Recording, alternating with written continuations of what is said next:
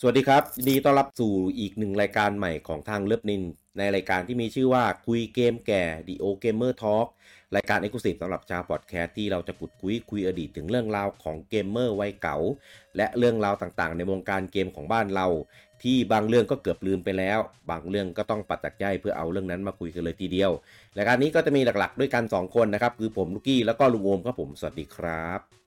สวัสดีครับอันนี้เรามาถึงเอพิโซดที่3นะครับลุงโอม ไวเหมือนโกหกเลยเร็วมากคือจริงๆอ่ะตอนแรกนะครั้งแรกที่เราทำเรื่องนี้ขึ้นมาก็ยังนึกไม่ค่อยออกว่ามันจะมีสักกี่เรื่องวะในตอนเด็กที่เราจะเอามาพูดคุยกันอ่ะมันจะมีสักจะพูดกันได้สักกี่ตอนกันมันจะมีสักกี่ประเด็น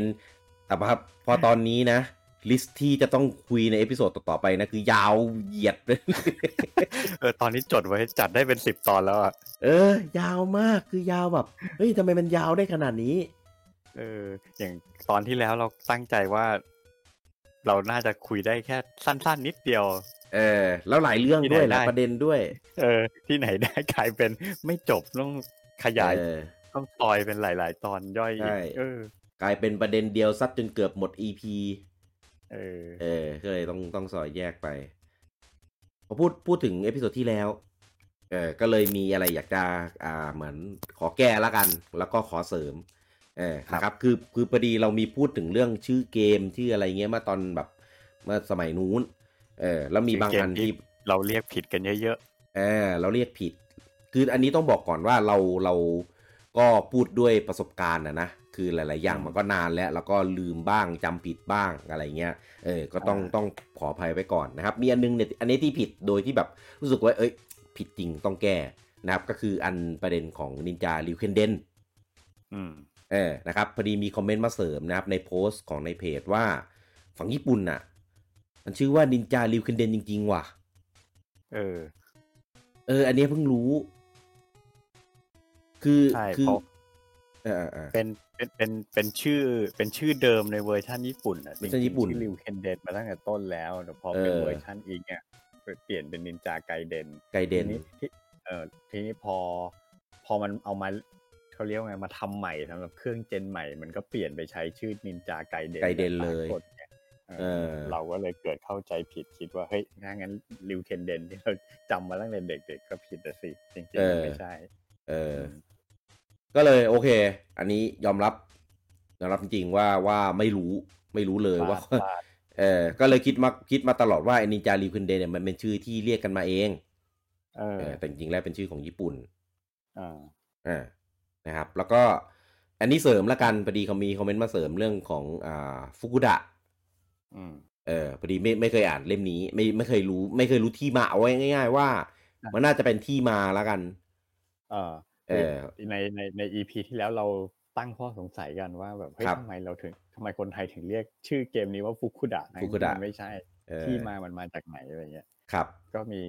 มีคนมาคอมเมนต์ให้ข้อมูลเราว่าที่มาเนี่ยคือเป็นหนังสือเฉลยเกมของสำนักพิมพ์มิตรไมตรีสมัยนั้นมิตรไมตรีเขาจะพิมพ์หนังสือเฉลยเกมเยอะแยะเลยทีนี้นั่นแหละก็มิตรไมตรีไปเขียนบนหน้าปกเลยว่าเกมนี้ชื่อฟุกุดะดาบสายลมเราซึ่งชื่อภาษาญี่ปุ่นอ่ะมันเขียนเป็นตัวคันจิไงเราอ่านไม่ออกอยู่แล้วเรานั่นแหละก็ทำให้คนไทยเรียกฟุกุดะไปตามๆกันน่าจะใช่แต่ว่าคือทั้งนี้ทั้งนั้นอันเนี้ยไม่คอนเฟิร์ม 100% แล้วกันว่าที่มันมาจากอันนี้คืออาจจะมีคนให้ข้อมูลเสริมเรามาถูกแล้วก็ตีไปตามนี้แหละเพราะว่าเราก็ไม่รู้หรอกนะแล้วก็มีเรื่องของเกนจินนั้นอีกก็ไปอ่านเอากันเราในเพจละกันครับเพราะว่าเห็นมีแบบมีตกเถียงมีแก้กันอยู่ไม่รู้จริงแท้มันเป็นยังไงนะครับก็ไปอ่านเอาที่ได้ในเพจนะครับในโพสต์ของเอพิโซดที่2ครับทีนี้มาในเอพิโซด3ของเรานะครับเราก็จะยังอยู่ในเรื่องราวของเกมเมอร์ชาวไทยของเรานี่แหละนะครับเป็นเรื่องราวแบบความทรงจำประสบการณ์ที่แบบจำกันได้พูดแล้วภาพมาเสียงมาอะไรเงี้ยนะครับเอพิโซด2เราพูดถึงเรื่องพวกชื่อเกมผิดๆอะไรงี้แล้วนะครับเอพิโซด3เนี่ยเราจะพูดเกี่ยวกับร้านเกมครับ ร้านเกมเนี่ยถ้าพูดถึงเป็นแบบเหมือนต่างประเทศทั่วไปอะไรเงี้ยร้านเกมก็จะหมายถึงร้านขายเกมใช่ไหมร้านขายเกมแต่ของไทยมันมี2ร้านเกมร้านเกมแรกก็คือร้านเกมที่ขายเกมอะไรเงี้ยจริงๆกับอีกร้านเกมนึงก็คือร้านที่ให้เช่าเล่นเช่าชั่วโมงเช่านาทีในการเล่นเกมครับครับก่อนจะไปถึงร้านเช่านะครับเราพูดถึงร้านขายเกมซื้อเกมก่อนคือด้วยความที่เราเด็กก็อาจจะไม่ค่อยได้มีประสบการณ์ในการเข้าร้านเกมบ่อยนักส่วนใหญ่ก็จะเป็นพ่อแม่เราอะไรอย่างเงี้ยเป็นคนที่แบบไปหรือว่าเราก็จะไปตอนที่แบบเราเริ่มโตขึ้นมาแล้วหน่อยก็อาจจะไม่ได้มีประสบการณ์อะไรที่มันเด็ดมากนะส่วนใหญ่ผมว่าร้านเกมเนี่ยน่าจะเป็นร้านที่ถ่ายทอดเรื่องราวของตัวเกมป้ายยาเราว่าง่ายๆในตอนเราเด็กจริงมันก็จะมีเรื่องราวเกี่ยวกับร้านขายเกมที่แบบผมว่ามันก็ฮาๆแล้วมันก็ Thailand only อยู่เหมือนกันนะแบบคุณกี้เคยไหมเวลาจะไปซื้อเกมเงี้ยพอเราถามราคาครับคนขายก็มักจะบอกว่าเฮ้ยเกมเนี้ยแพงเพราะเคเยอะหรือบางร้านเนี่ยที่เขามีรับเทรดเกมรับแลกเกมเทิร์นเอาเกมเก่าไปเทิร์นเป็นเกมใหม่อย่างเงี้ยมันก็จะมีแบบเฮ้ยเกมของเราเกมเก่าของเราเนี่ยเคน้อยเกมใหม่ของร้านเนี่ยเคเยอะเพราะฉะนั้นค่าแลกค่าเทิร์นมันเลยต้องแพงพูดมาเคไม่ใช่เคนมผงนะเด็กรุ่นนี้เด็กสมัยใหม่คงงงเคอะไรวะเคอะไรจริงๆสมัยนั้นผมก็งงเคอะไรวะเคคืออะไรวะอันนี้แล้วจริงๆคือจนทุกวันนี้ผมก็ไม่รู้นะว่ามันเป็นเรื่องจริงหรือเปล่าหรือเราโดนร้านหลอกนั่นดินับจากอะไรนับจากค่าความจุขนาดเกมขนาดไฟล์เกมใช่คือตอนนั้นคือมีได้รู้มาแหละเคเนี่ยมันคือขนาดของไฟล์เกมใช่ไหมคือถ้ายุคนั้นมันก็จะมีอะไร 24K อันนี้ต่ำสุดเล็กสุดใช่ไหม 24K แล้วก็ระหว่างทางผมจำไม่ได้แล้วมันจะมีแบบ 64K 128K เงี้ย300K 300กว่ามันก็จะจำตัวเลขไม่ได้แล้วแต่มันก็จะเป็นสเต็ปไปแล้วผมจำได้ว่ามีหนังสือเกมบางเล่มลงเคให้ดูเลยด้วยนะว่าเกมนี้กี่เคไม่เมกาก็ทอนโบกเกมแม็กอะไรเนี่ยแหละสักเล่มมันจะมีอยู่ยุคนึงที่หนังสือเกมมาลงเคให้ด้วยผมก็แบบคือตอนเด็กๆไม่ได้คิดอะไรหรอกเราก็เชื่อไงแต่พอโตขึ้นมาแบบเฮ้ยมันจริงเหรอวะเกมทุกเกมมันไฟล์ขนาดเท่ากันหมดเลยจริงๆเหรอวะอะไรอย่างเงี้ยไม่ประเด็นคือด้วยความที่มันเป็นครีเอทีฟเป็นตลับเป็นแบบแผ่นลอมวัดเคยังไงวะดูค่ายังไงวะนั่นน่ะดีคือดูจากอะไรหรือว่าตัวตลับมันจะมีแบบเขียนบอกหรือวะไม่ผมเคยพยายามสังเกตเหมือนกันว่าแบบมันมีเขียนบนตลับไหมแต่ผมก็หาไม่เจอนะตอนเด็กๆนั่นดิไม่น่ามีบอกนะว่าเกมนี้ความจุกี่เคอะไรอย่างเงี้ยแล้วคืออันนี้เป็นปริศนาเหมือนกันเพราะว่าครับด้วยความที่มันเก่าแล้วผมก็ไม่เคยไปคือในยุคนั้นเราไม่สามารถไปเช็คราคาญี่ปุ่นได้อยู่แล้วว่าที่ญี่ปุ่นมันขายกันราคาเท่าไหร่ใช่ไหมเพราะฉะนั้นเราตอนนั้นเราไม่รู้หรอกว่าไอเกม 24K กับเกม 300K เนี่ยที่ญี่ปุ่นมันขายราคาต่างกันหรือเปล่าแต่ที่เมืองไทยมันต่างกันแน่ๆคือเข้าใจความ make sense ของการที่ขายราคาเกมแบบตามค่าความจุอะไรเงี้ย make sense แต่ประเด็นคือรู้ได้ยังไงวะแต่ใครเป็นคนต้องไม่ลืมนะครับว่าตลับเกมที่มาขายบ้านเรานี่ไม่แท้นะครับขอบล้วนไม่แท้นะครับแล้วรู้จักอะไรวัดจากอะไรหรือว่าต้นทางเขาบอกมาแล้วก็เหมือนแบบไอคนแฮกลอมเลยพอแฮกลอมแล้วก็เลยรู้ขนาดไฟล์อย่างนี้หรือเปล่าก็เป็นไปได้แล้วร้านเกมมันเป็นไฟล์แล้วเหรอมันก็ก๊อปชิปก๊อปบอร์ดเลยไหมหรือมันอันนี้เราก็ไม่รู้นะเรื่องทางเทคนิค ไม่รู้ว่ามันดึงออกมาเป็นไฟล์แล้วมันรู้ขนาดได้หรือเปล่านั่นดิคือสมัยเนี้ยโอเคมันดึงง่ายแหละมันมีตัวแบบ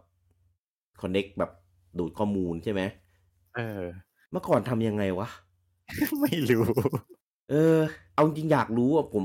แล้วมันไม่สามารถจะไปเซิร์ชหาในอินเทอร์เน็ตได้มั้งเรื่องพวกเนี้ยเรื่องพวกนี้คงไม่มีใครแชร์หรือว่าเราไม่เคยเซิร์ชก็เลยไม่รู้วะไม่รู้เหมือนกันไม่เคยสงสัยเลยจนกระทั่งมาเริ่มพูดว่ะมันดึงข้อมูลกันยังไงวะ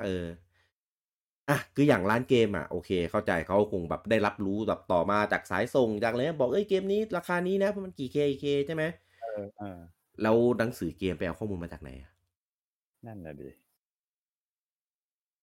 คือก็ไปคุยมาจากร้านเกมอีกทีนึงอะไรเงี้ยส่วนใหญ่ก็จะมีแต่แบบเกมดังๆเกมนี้มาขายแล้วก็เริ่มเหมือนแบบช่วยโปรโมทร้านให้มีเกมนี้ราคากี่เคอย่างนี้แบบก็จะมีคนเป็นแบบออกฟิลเป็นฟิลทริปไปสำรวจร้านเกมว่ามีเกมนี้มาเกมนี้กี่เคขายราคาเท่าไหร่เงี้ยใช่ไหมเพราะว่าข้อมูลพวกนี้มันไม่น่าจะมานั่งเทียนหรือมีข้อมูลออฟฟิเชียลบอกปะมันก็น่าจะต้องสำรวจกันเองอ่ะใครเกิดทันสมัยนั้นแล้วมีข้อมูลพวกนี้แชร์เราหน่อยนะครับคือจริงคนที่รู้และสามารถแชร์เราได้ต้องเป็นแบบคือสมัยนั้นต้องเริ่มเป็นผู้ใหญ่ระดับหนึ่งแล้วอ่ะเริ่มคิดวิเคราะห์ได้แล้วอ่ะคือเราเป็นเด็กไงแล้วก็แก่กว่าเราอ่ะใช่ถูกแก่กว่าเราอ่ะถูกคือบอกว่าเคก็แล้วก็เคก็เคเมื่อก่อนผมจะว่าต้องคือตลับหนักเพราะถ้าเคเยอะตลับก็จะหนักกว่าไงมันจะมีตัวชิป IC ที่มันเยอะกว่าอะไรอย่างเงี้ยไม่ไอ้ถ้าเรื่องน้ำหนักตลับเนี่ยสมัยเด็กๆผมเอาไว้วัดว่ามันมีฐานเซฟข้างในหรือเปล่าเพราะว่าเราจะรู้ไงว่าพวกเกม RPG อ่ะมันจะต้องเซฟใช่ไหมล่ะทีนี้วิธีวัดว่าคือเพราะว่าเคยมีประสบการณ์ไงไปได้ตลับก๊อปที่มันไม่มีฐานเซฟมาเว้ยเล่นแล้วเซฟไม่ได้ไม่มีฐานไม่ได้นี่ก็เลยเป็นเทคนิคว่าแบบเวลาซื้อเกม RPG เนี่ยต้องวัดน้ำหนักก่อนว่ามันหนักหรือเปล่าถ้ามันเบาเนี่ยแปลว่ามีโอกาสสูงที่มันจะไม่มีฐานแล้วมันจะเซฟไม่ได้ถ้าจะซื้อเกมRPG ต้องซื้อตลับที่หนักไว้ก่อนไม่ใช่เซฟไม่ได้แต่เซฟได้แต่ว่าปิดเปิดมาแล้วไม่อยู่เซฟเหมือนทำงานปกติเลยนะแต่พอปิดปุ๊บหายไปหมดเลยใช่เคยเจออยู่ทีหนึ่งเกมคุนิโอย้อนยุคอะเป็นแบบนั้นเลยครับต้องเล่นรวดเดียวจบคือเซฟมาได้นะถ้ารีเซ็ตถ้ากดปุ่มรีเซ็ตเครื่องอ่ะจะโหลดเซฟได้แต่ที่ยังมีไฟเลี้ยงเดี๋ยวนะขอโทษไม่ใช่คุนิโอมันจดพาสเวิร์ดไม่รู้จำไม่ได้แล้วถ้างั้นไม่นึกไม่ออกแล้วเกมอะไรแต่มีอยู่เกมหนึ่งที่ผมเป็นแบบนั้นจริงๆคือถ้ากดรีเซ็ตอ่ะจะโหลดเซฟได้แต่ถ้าปิดเครื่องปุ๊บอะเซฟหายเลยเท่ากับต้องนั่งเล่นรวดเดียวให้จบคือถ้าเป็นเกมพวกยาวๆพวก RPG อะไรเงี้ยรวดเดียวจบมันจะค่อนข้างยากไงใช่เปิดเครื่องทิ้งไว้ก็ไม่ได้อะไรเงี้ยแม่ด่าใช่ทีนี้เรื่องของเคก็คิดว่าน่าจะเป็นปริศนาต่อไปนะครับเดี๋ยวรอคนที่เขารู้จริงรู้จริงหรืออาจจะมีประสบการณ์ในการทำร้านเกมในตอนนั้นเนี่ยมาแชร์กันแชร์ได้นะแชร์ได้นะอยากรู้มากใช่ช่วย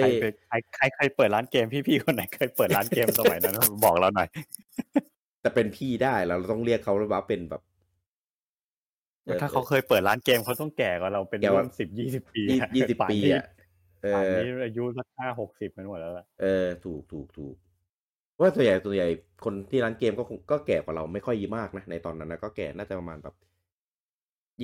20-30ไม่น่าเกินโอ้ยถ้าร้านเกมประจำผมนี่แก่โอ้แต่พูดถึง20-30แล้วบวกของเราเข้าไปอีกนี่ก็ไม่น่ามาคุยกับเราได้แล้วล่ะ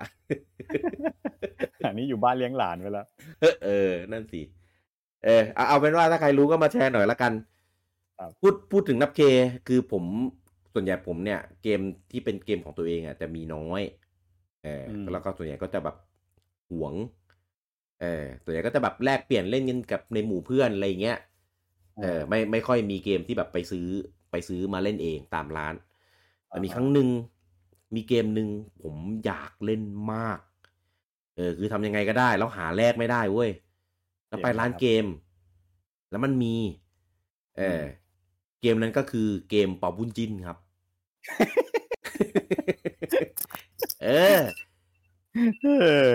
อยากเล่นมากคือ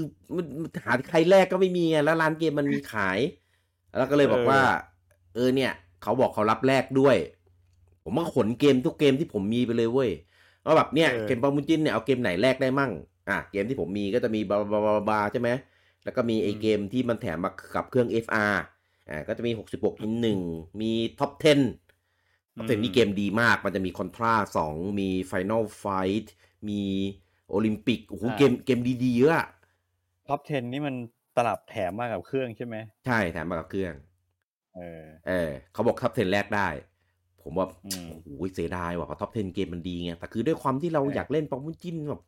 อยากเล่นมากเอาวะเดี๋ยวเล่นจบแล้วก็ค่อยมาแลกคือละกันอะไรอย่างนี้มันเป็นเกมยังไงเปาบุญจิ้นเนี่ยให้เราสวมบทบาทเป็นจันเจ้าเงี้ยหรอให้เราเล่นเป็นจันเจ้าครับแล้วก็เกมแม่งแข็งมากเป็นไซส์สกอร์แบบแพลตฟอร์มเมอร์แล้วก็โดดเป็นจันเจ้าแบบแล้วฉากแบบออกแบบมาได้แบบห่วยมากแอคชั่นคือแบบแข็งฟันดาบเก๊กคือแบบโคตรห่วยคือเล่นแล้วแบบไม่ฟินคือตอนนั้นด้วยความที่ช่อง3เอาปอบุญจิ้นมาถ่ายไงครั้งแรกเลยแล้วผมว่าติดกันทั้งบ้านทั้งเมืองตอนนั้นชอบมากอินมากโหอินกันจันเจ้ามากคือเวลาเล่นกับเพื่อนเราจะเล่นเป็นจันเจ้าอะไรอย่างงี้ใช่ไหมโหคือตอนนั้นคือแบบยากมากทำทุกอย่างพอเล่นเกมแล้วแบบเชี่ยอะไรเนี่ยคือว่าไงไปดูทีวีแล้วอินมาเงี้ยเหรอเหมือนมีคนมาป้ายยาแบบเฮ้ยมันมีเกมด้วยนะปาบุญจิ้นน่ะ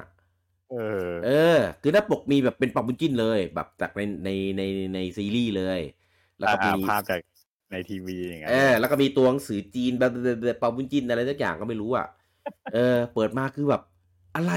เกมแม่งไม่ได้มีความเป็นปาบุญจิ้นผมว่าแม่งเกมเถื่อนแม่งคงเอาเกมอะไรสักเกมแน่ๆแบบไม่หรอกผมว่าอาจจะเป็นแบบผมเคยเห็นตลับมันอยู่เหมือนกันแต่ผมก็แบบเฮ้ยมันคงเป็นไปไม่ได้นะที่บริษัทญี่ปุ่นจะมาทำเกมปาบุญจิ้นก็คงเป็นเกมแบบเกมจีนน่าจะมอดจากเกมไหนสักเกมนึงมาเปลี่ยนสกินให้มันเป็นปาบุญจิ้นก็อาจจะเป็นไปได้แต่ไม่หนุกเลยไม่หนุกเลยจำได้แล้วแบบคือก็ไปบ่นกับเพื่อนด้วยแล้วเพื่อนก็ด่าทุกคนมึงโง่ปะเนี่ยมึงเอาท็อป10ไปแลกปอมุนจิ้นบ้าเปล่า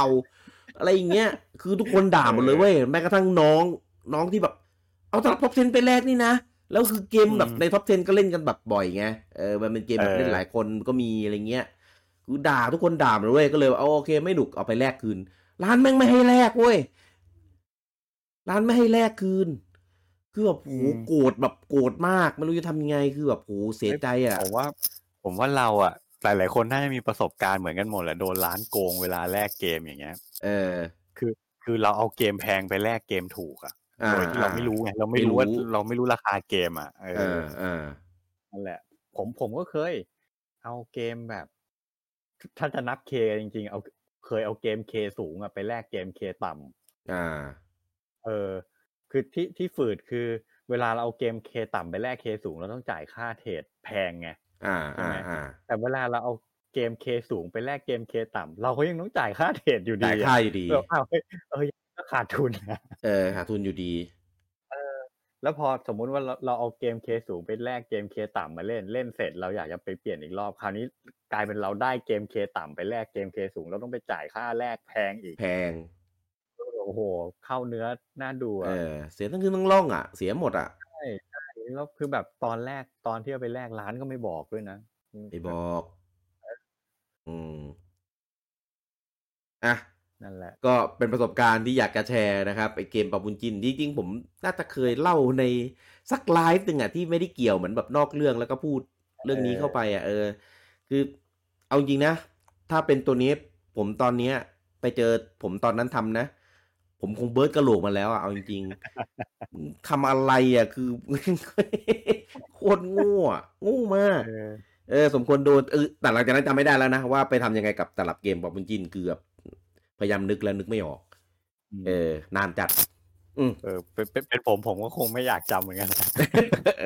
น่าจะเป็นความทรงจำที่แบบไม่อยากจำร้านเกมนี่ร้านขายเกมเนี่ยผมจะมี มีเขาเรียกว่าไงมีความทรงจำอยู่สองยุคยุคแรกนี่คือช่วงที่ยังเป็นเด็กน้อยอยู่ช่วงเรียนประถมอย่างเงี้ยคือช่วงนั้นมันจะเป็นยุคเครื่องฟามิคอมใช่ไหมคือจะเล่นก็ต้องไปซื้อตลับทีนี้สมัยเด็กๆเนี่ยแถวบ้านผมไม่มีร้านขายเกมเลยบ้านผมกันดารสมัยนั้นอยู่บางนาตราดซึ่ง30 ปีก่อนเนี่ยบางนาตราดแบบไม่มีอะไรเลยห้างเฮิ่งไม่มีครับไม่มีเซ็นทรัลบางนาอย่างเงี้ยเซ็นทรัลบางนายังไม่มีตอนผมเด็กๆยังไม่สร้างใช่ไหมทีนี้ร้านเกมที่ใกล้บ้านที่สุดเนี่ยอยู่ห่างไปประมาณสัก2-3 โลได้อยู่ที่แฟลตบางนาใครอยู่แถวบางนาจะรู้จักแฟลตบางนานั่นแหละมันจะเป็นร้านเกมร้านเดียวแถวบ้านเลยแต่ว่าตอนเด็กๆพ่อแม่ผมไม่ให้ผมออกจากบ้านไงเพราะฉะนั้นในยุคแฟมิคอมเนี่ยผมจะไม่มีโอกาสได้ไปร้านเกมเลยยกเว้นว่าพ่อแม่พาไปห้างก็จะไปเห็นร้านขายเกมในห้างสรรพสินค้าอะไรเงี้ยอันนั้นเป็นโอกาสเดียวเลยที่ได้เจอร้านขายเกมเพราะฉะนั้นถ้าอยากได้เกมแฟมิคอมหรือเกมบอยอะไรในยุคนั้นน่ะตอนแรกๆทำได้แค่อย่างเดียวคือฝากพ่อฝากแม่ไปซื้อเวลาเขาไปข้างนอกนะเวลาเขาออกไปซื้อของข้างนอกเนี่ยแล้วเราไม่ได้ไปด้วยทำได้แค่ฝากเขาไปซื้อกับนั่นแหละรอโอกาสตอนเขาพาไปเที่ยวห้างถึงจะได้ไปดูร้านเกมแต่พอโตมาหน่อยช่วงเรียนมัธยมเนี่ยมันจะเป็นยุคเครื่องซูเปอร์ฟามิคอมแล้วก็เซ็นทรัลบางนาเปิดแล้วมันก็จะมีร้านขายเกมที่เซ็นทรัลบางนาคราวนี้ผมสามารถแล้วเซ็นทรัลบางนาอยู่หน้าบ้านผมเลยผมเดินไปได้ผมเลยไปเซ็นทรัลบางนาได้ทุกวันเงี้ยผมก็จะไปซื้อเกมเครื่องซูเปอร์เนี่ยที่ร้านเกมที่เซ็นทรัลบางนาทุกวันซื้อจนสนิทกับเจ้าของร้านจนไปขายของให้เขาขายของในร้านเขาเงี้ยช่วยเขาขายใช่คือเหมือนมันก็จะมีอารมณ์แบบเจ้าของร้านเขาก็ขี้เกียจมาขายเองไงบางเขาก็แบบเอ้ยว่างไหมอะไรเงี้ยมันเป็นช่วงที่ผมเรียนจบมัธยมพอดีแล้วก็เอ็นไม่ติดผมก็เลยอะไรเป็นเขาเรียกว่าอ่านหนังสืออยู่บ้านรอเอ็นใหม่ก็อยู่บ้านว่างๆก็เขาก็เลยบอกเอ้ยงั้นก็มาทำงานพิเศษไหมไปขายเกมให้เขาประมาณนั้นดีก็นั่นแหละเลยมีประสบการณ์คือช่วงนั้นผมจะรู้จักเกมเยอะมากเพราะว่าที่ร้านมีอะไรผมก็เปิดลองหมดแล้วมันเป็นช่วงรอยต่อเครื่องซูเปอร์ไปจนเพย์1โอ้ยหลังๆแล้วนี่ใช่ก็ตอนนั้นปีอะไรปี1999ปี1999ปี2000อะไรเงี้ยมันเข้ายุคเพย์1แล้วไงครับครับนั่นแหละอันนี้ประสบการณ์กับร้านขายเกมผมร้านขายเกมผมเป็นร้านที่ผมห่างเหินมากตอนเด็กเพราะว่าอย่างแรกเลยคือไกลของโรงงมนี่2-3 โลของผมนี่10 กว่าโล10 กว่าโลในยุคนั้นคือแบบเราจะจู่ๆก็เอามอไซค์ขี่ไปอะไรเงี้ยไม่ได้แน่ๆไม่ได้ก็ต้องเป็นจักรยานใช่ไหมจักรยานนี่คือแบบคือเหนื่อยมาก10 โลเด็กสมัยจักรยานสมัยก่อนเด็กด้วยเด็กจักรยานสมัยก่อนก็คือจะต้องเป็นพวกแบบ BMX อะไรพวกนี้โหขี่ไปขี่กลับนี่คือดักพังผมบอกเลย ผมใช้คำว่านี้แล้วกันคือแม่งไกลมากแล้วถ้ารู้นะถ้าที่บ้านรู้นะโดนฟาดซ้ำอีกเพราะตอนนั้นมันก็จะแบบในแบบตัวอำเภอไงมันก็จะแบบโหไกลแล้วก็รถเยอะอะไรเงี้ยเลยไม่ค่อยได้มีโอกาสแบบไปเลยน้อยมากที่จะมีโอกาสได้เห็นร้านเกมอะไรอย่างนี้เต็มทีก็แอบเนียนไปแบบให้แบบเพื่อนรุ่นพี่ที่แบบก็โตหน่อยขับมอไซค์ไปอะไรอย่างเงี้ยแก๊งเดียวกันอะไรอย่างนี้ไม่ค่อยมีเลยก็จะมีไอ้ปะบุญจิ้นเนี่ยอันนี้เด็ดสุดรับรองไม่มีอะไรพีกว่านี้อีกแล้วเดี๋ยวไอ้วันที่ไปได้ปะบุญจิ้นมานี่เดินทางไปยังไงจำไม่ได้ว่ะไม่ได้ว่ะผมว่าน่าจะไปกันกับใครสักคนน่ะไม่มีประสบการณ์ว่าปั่นจักรยานไปนะน่าจะมีไปกับคนอื่นน่ะบทจากเรื่องร้านเกมนะครับที่นี้เป็นเรื่องของร้านเช่าเกมอันเนี้ยประสบการณ์ประสบการณ์เยอะแน่อันนี้วัยเราน่าจะคุ้นเคยกันเป็นอย่างดีทุกคน ผมว่าคนในยุคนี้อาจจะไม่ค่อยเก็ตต้องเป็นคนยุคเราแบบถอยไปสักประมาณเครื่องผมว่าเพย์1เพย์2ก็ยังมี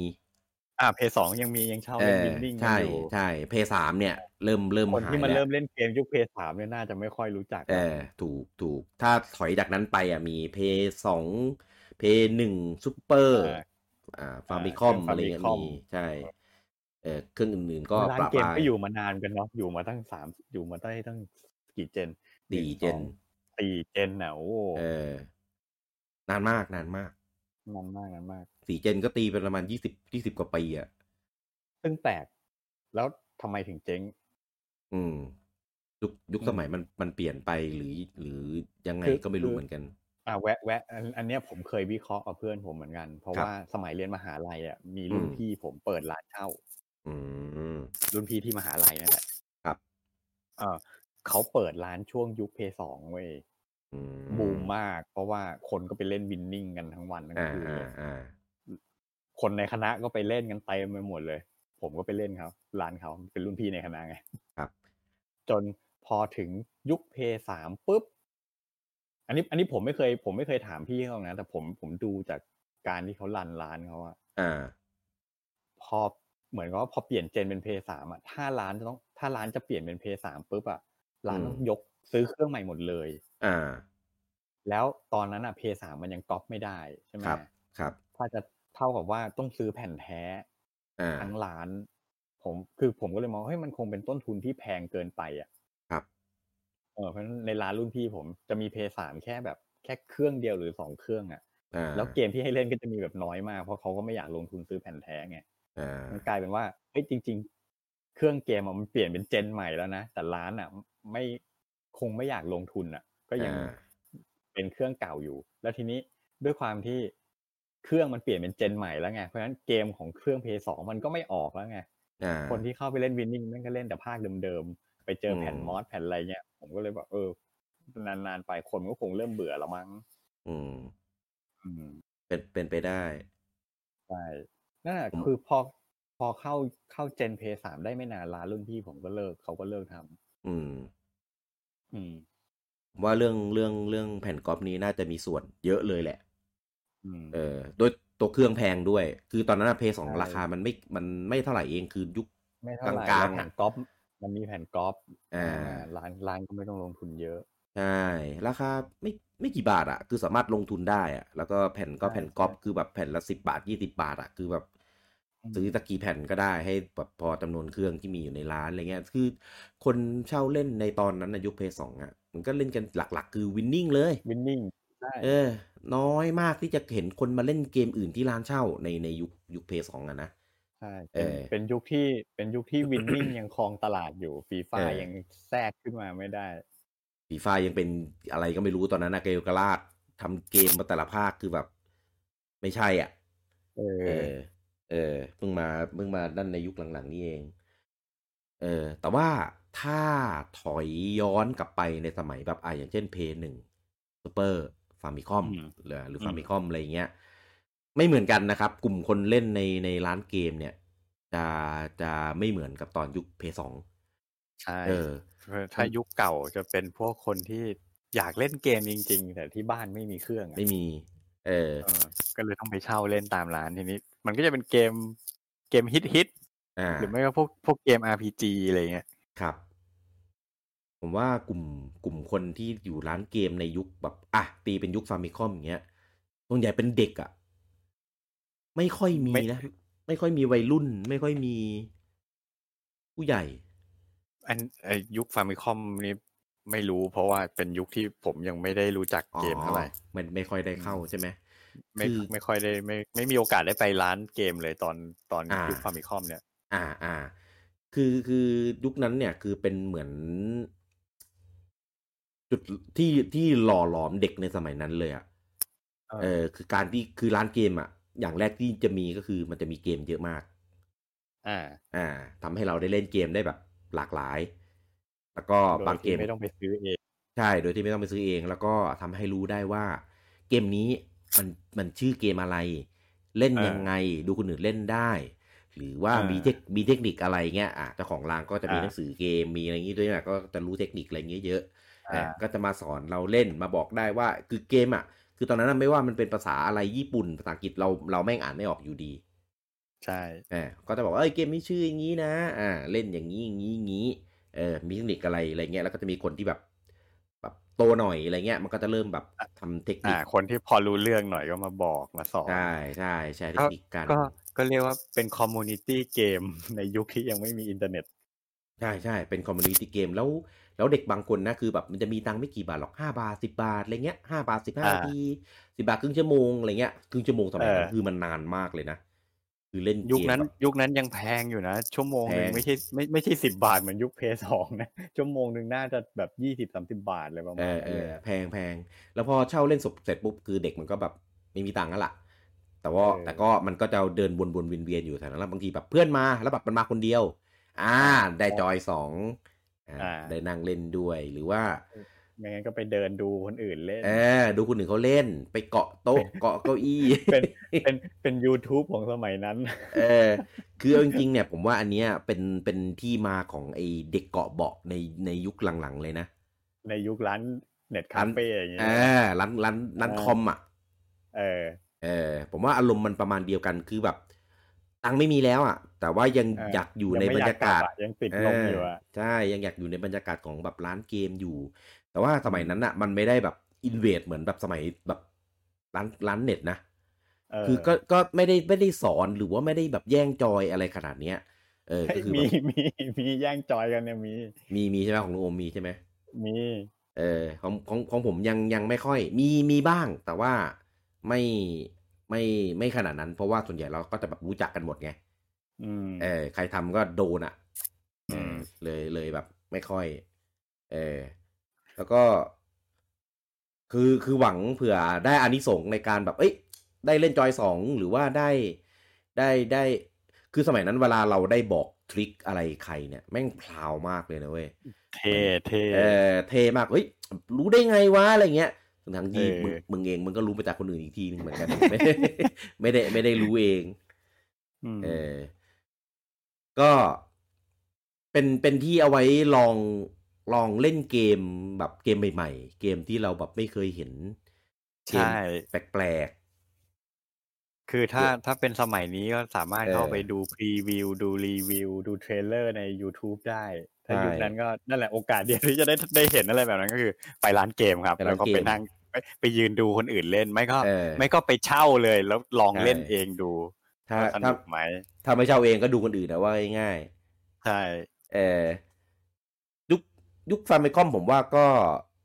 เรื่อยๆก็เป็นไปตามกระแสของมันแต่ทีเนี้ยผมว่าจุดพีก็ไปอยู่ที่เครื่องซูเปอร์คือตอนขอแวะเครื่องฟาร์มคอมแป๊บนึงพอคุยแล้วแบบภาพลอยมาหัวเลย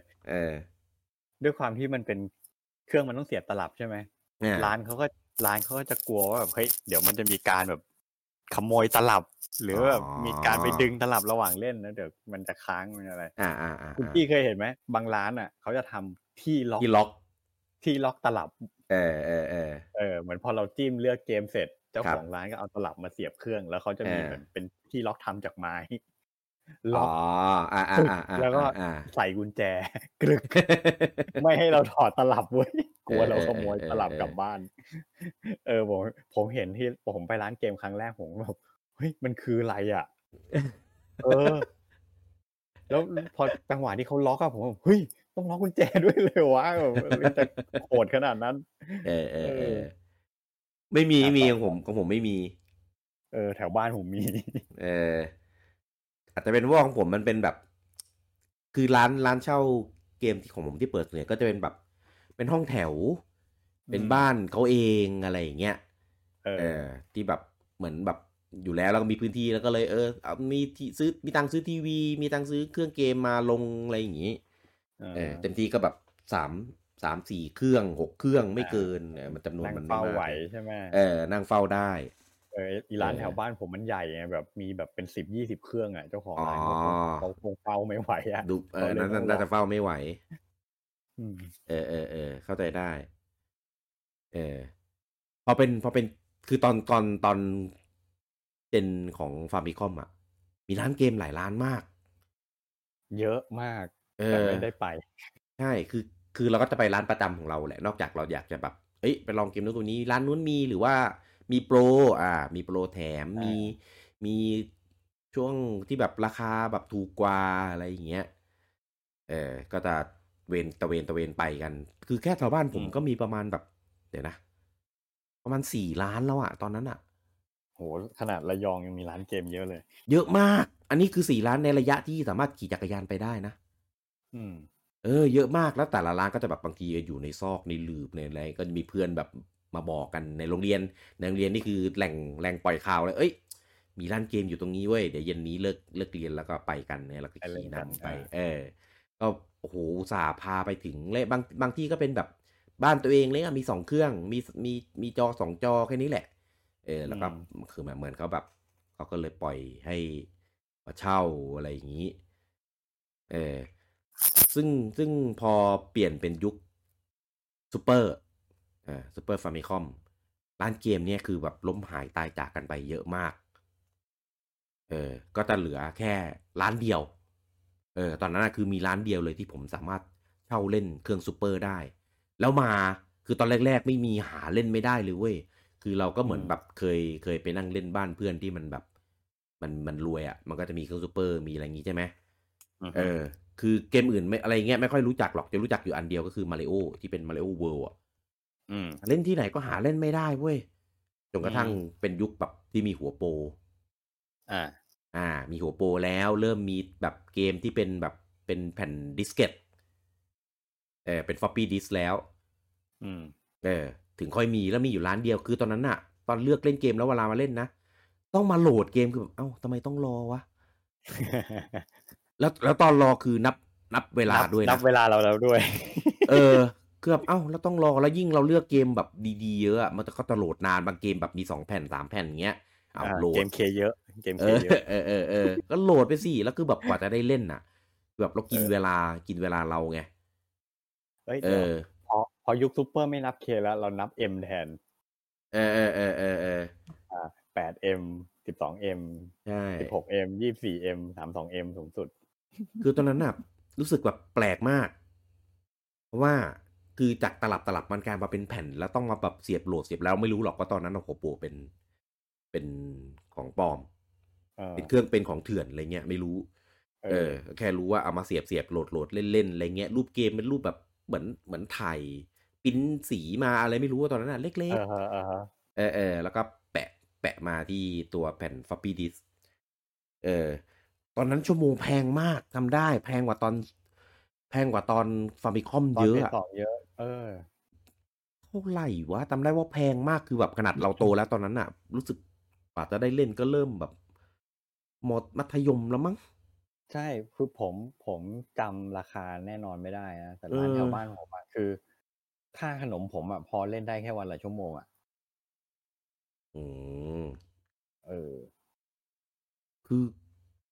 คือแบบคือทำให้แบบในร้านไม่ค่อยมีเด็กเท่าไหร่เลยเว้ยส่วนใหญ่จะเป็นแบบวัยรุ่นแบบวัยเดียวกันอะไรอย่างเงี้ยคือมีเด็กก็มีแบบส่วนใหญ่มานั่งดูมาดูอะไรอย่างงี้มากกว่าส่วนใหญ่จะเป็นแบบวัยรุ่นอะไรเงี้ยแล้วคือแบบคือเกมตอนนั้นรู้จักน้อยมากรู้จักแค่มาริโอหลักๆเลยแล้วเล่นไม่เคยจบเพราะว่ามันแม่งโคตรนานโคตรไกลเลยคือนี่ไอเรื่องเซฟในร้านเกมเนี่ยคือถ้าเป็นยุคฟามิคอมเนี่ยจะมีปัญหาเพราะมันเซฟลงตลับใช่ป่ะมันถ้าเราไปเล่นเกมอะไรที่มันต้องเซฟเนี่ยต้องคุยกับเจ้าของร้านนะว่าเฮ้ยพี่ผมเซฟเก็บไว้อะไรเงี้ยต้องจองตลับถูกป่ะในหัวปูมันเซฟยังไงวะหัวโปรมันเซฟใส่แผ่นครับเพราะฉะนั้นเราสามารถมีแผ่นของเราเองเพื่อเก็บเซฟได้เหรอใช่คือความแตกต่างยุคฟามิคอมเราต้องไปดีลกับเจ้าของร้านนะว่าแบบเฮ้ยพี่เหมือนต้องจองเลยว่านี่ตลับประจำของผมนะเพราะมีเซฟผมอยู่ในนั้นใช่ไหมนี่ถ้าวันไหนเราไปปุ๊บแล้วตลับที่เราเซฟไว้คนอื่นแม่งเช่าไปเล่นอยู่เราเล่นไม่ได้เลยนะเพราะเซฟเราอยู่ในนั้นใช่ป่ะต้องรอให้เขาเลิกเล่นก่อนถึงเอาตลับมาแล้วเกิดใครแม่งมาเซฟทับของเรานี่บันไลเลยนะเซฟหายหมดเลยยุคฟามิคอมนี่เป็นอะไรที่ผมว่ามันลำบากมากแต่พอยุคเครื่องซูเปอร์ดีขึ้นมาเพราะว่าเราสามารถ เซฟเกมอ่ะใส่แผ่น floppy disk แผ่นไหนก็ได้อืมเพราะฉะนั้นเนี่ยพอหลังจากเล่นเสร็จอ่ะเราจะสามารถเข้าโหมดเซฟเขาเรียกว่าบันทึกเซฟเกมได้เราก็เอาแผ่นของเราใส่เข้าไปเพื่อเก็บเซฟเรางั้นตอนเครื่องซูเปอร์จะไม่มีปัญหาเรื่องการเล่นเกม RPG เท่าไหร่เอาจริงยุคซูเปอร์นี่เป็นยุคที่ผมแบบความทรงจำแบบจางมากโอ้ยผมเซียนมากเครื่องซูเปอร์เนี่ยเพราะว่าจะสลับกันกับผมมีเครื่องของตัวเองไงแล้วมันไอ้นี่แหละที่ว่าไปขายเกมที่เซ็นทรัลบางนานั่นแหละคือช่วงนั้นยังเด็กอ่ะผมไม่ได้มายเรื่องเงินไงผมก็มองว่าเฮ้ยต่อให้เขาจ่ายค่าจ้างผมเป็นเงินผมก็ไปซื้อเกมหมดผมก็เลยดีลเขาว่าค่าจ้างผมจ่ายเป็นเกมแล้วกันผมได้เกมใหม่ไปเล่นกลับไปเล่นทุกวันอ่ะโคตรดีเครื่องซูเปอร์มีเกมอะไรออกผมผ่านมือผมมาเกือบหมดแล้วครับผมเล่นคือวันไหนมีเกมออกผมก็เปิดลองเล่นที่ร้านเกมไหนสนุกผมก็เอากลับบ้านเป็นค่าจ้างแค่นั้นเองเพราะฉะนั้นช่วงเครื่องซูเปอร์ผมได้เล่นเกมอินดี้เกมประหลาดเยอะมากไม่ค่อยเลยน้อยมากเกมซูเปอร์นี่คือแบบได้เล่นน้อยมากร้านเช่าแพงแล้วใช่ไหมเกมเล่นให้จบยากมากแล้วก็ผมไม่ได้เขาไม่ได้แนะนำผมเรื่องของระบบเซฟอะไรพวกนี้เลยแล้วผมก็ไม่มีเครื่องซูเปอร์เป็นของตัวเองในตอนนั้นเกมที่ได้เล่นหลักๆก็คือมีมาริโอที่ไม่เคยเล่นจบในตอนนั้นเป็นตราบาปในใจมากแล้วก็ อีกเกมหนึ่งที่ผมเล่นไม่จบเหมือนกันเพราะมันค่อนข้างยากก็คือ Area 88ที่เป็นเกมเครื่องบินลุงอมเคยเล่น Area 88เคยชอบมากแล้วแม่งไม่จบสักทีเล่นยังไงแม่งก็ไม่จบเว้ยโคตรชอบเป็นยากมาก Area 88ยากผมจำได้ว่าผมเล่นจบนะเอามาแบบคือเล่นไม่จบอยู่หลายปีอ่ะจนแบบพอโตหน่อยก็แบบเฮ้ยเอาวะตั้งใจเล่นให้มันจบสักครั้งจำได้ว่าเคยจบได้อยู่สักครั้งหนึ่งหรือสองแล้วก็โกยมอนนี่คือหลงอยู่นั่นน่ะโกยมอนเครื่องซุปเปอร์ใช่ไหมใช่คือแบบโอ้โหมันยากอ่ะคือมันแล้วมันเล่น2 คน3 คนได้มั้งตอนนั้นอ่ะจำไม่ได้ผมคือโกยมอนเป็นซีรีส์ที่ผมไม่เคยเล่นเลยโอ้สนุกผมว่ารู้ว่าสนุกแต่แบบไม่ใช่แนวที่ผมชอบอ่ะมันคล้ายๆกูนิโอแหละลุงโอมแต่ว่าเป็นทีมญี่ปุ่นโบราณยุคนั้นผมจะบ้าเกม RPG ไงงั้นแบบพวกเกมแอคชั่นอะไรเงี้ยผมจะไม่ค่อยได้ซื้อมาเล่นแล้วก็ท็อปเกียร์ท็อปเกียร์นี่เคยภาค2นะจะมี2 ภาค ภาค 1 ภาค 2ก็จะเป็นเกมแข่งรถที่สนุกมากในตอนนั้นคือเกมแข่งรถตอนนั้นมันมีแบบเยอะเว้ยแต่ว่าท็อปเกียร์นี่คือมีความแบบสมจริงในยุคนั้นอะให้เราสามารถแต่งรถได้ซื้อพาร์ทซื้อชิ้นส่วนซื้ออะไหล่ใหม่มาแต่งรถให้แรงขึ้นซื้อเครื่องซื้อยางอะไรอย่างเงี้ยมีแบบใช้ในตัสอะไรอย่างงี้แล้วก็เกมยาวมากเลยนะยาวเล่น2 คนพร้อมกันได้ด้วย2 คนได้แข่งกันเฮ้ยคือพูดไปพูดมาก็เริ่มเยอะแล้วเหมือนกันนะแต่ว่าจะมีแนวหนึ่งที่ผมไม่ได้แตะเลยนะครับก็คือ RPG ครับเพราะว่าเวลาเล่นร้านเกมอ่ะการจะเล่น RPG นี่คือหายนะคือ1คือใช้เวลาเล่นนานมากคือต้องเล่นหลายรอบแล้วก็เรื่องเซฟนี่คือก็ไม่รู้เมเนจยังไงด้วยเพราะร้านไม่ได้บอกก็เลยส่วนใหญ่ที่จะเล่นนี่คือไม่ค่อยมี RPG เท่าไหร่หลักๆที่ไปเล่นคือผมจะไปเล่นSuper Contra ไม่ใช่ดิมันใช้ชื่อว่าอะไรนะ Contra Alien War อะไรสักอย่างอ่ะภาคซูเปอร์อ่ะไม่รู้จำไม่ได้สักอย่างอ่ะเพราะ Super Contra มันเป็นภาค2บนเครื่อง Famicom ใช่อันเนี้ยContraเครื่องซูเปอร์อ่ะเอาอย่างนี้แล้วกันเนี่ยคือเล่นวนๆอยู่แถวเนี้ยคือขนาดContraภาคซูเปอร์อ่ะยังต้องต่อเวลาตั้งหลายรอบกว่าจะจบคือเกมมันแบบมันยาวมากเกมมันยาวมากเกมมันเล่นยากขึ้นแล้วก็ปุ่มมันเยอะคือ Famicom มันก็จะมีแค่ปุ่ม A ปุ่ม B ใช่ไหมเนี่ยมันมีปุ่ม X ปุ่ม Y มี L มี R คือแบบโอ้โหเริ่มแบบ หลายอย่างอ่ะ งง คือเริ่มงงอ่ะว่าปุ่มอะไรอยู่ตรงไหนทำอะไรวะอะไรเงี้ยคือกว่าจะชินกว่าแต่แบบปรับตัวได้คือแบบนานอ่ะต่อเวลาต่ออะไรกันพอสมควรอ่ะกว่าจะจบลุงโอมนี่สบายเลยเล่นอยู่บ้านไม่แต่คือช่วงก่อนมีเครื่องอ่ะผมก็ต้องไปเล่นที่ร้านเหมือนกันร้านนี่คือร้านเช่าป่ะหรือร้านเกมที่ร้านเช่าทีนี้หายนะอย่างที่คุณกี้บอกเพราะผมเล่นแต่เกม RPG เว้ยเพราะฉะนั้นแล้วแต่ว่าอย่างแล้วค่าขนมเราไม่ได้มีเยอะพอที่จะเล่นได้นานๆไงจะเล่นได้แค่วันละชั่วโมงเต็มที่